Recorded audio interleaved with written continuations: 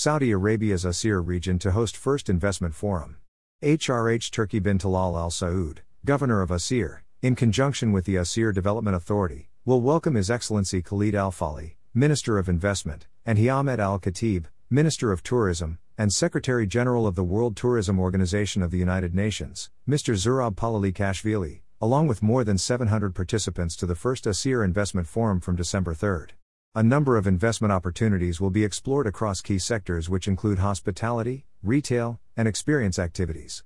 The forum will also include the signing of several Memoranda of Understanding, MOUs, across these sectors.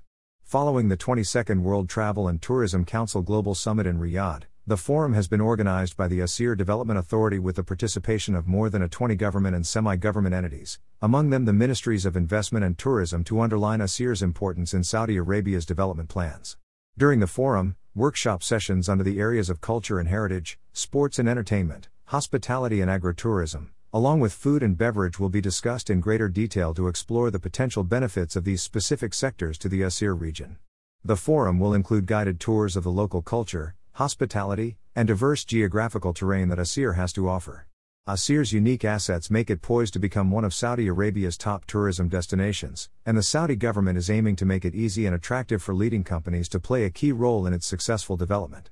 The region also offers untapped opportunities across a variety of sectors beyond tourism, including logistics, agriculture, sports, education, real estate, healthcare, and entertainment. Asir is also committed to a sustainable development model, and local stakeholders, civil society institutions, and community members have played a key role in collaborating with government and the private sector to shape investment opportunities while helping local communities prosper and preserving Asir's natural beauty. More news about Saudi Arabia.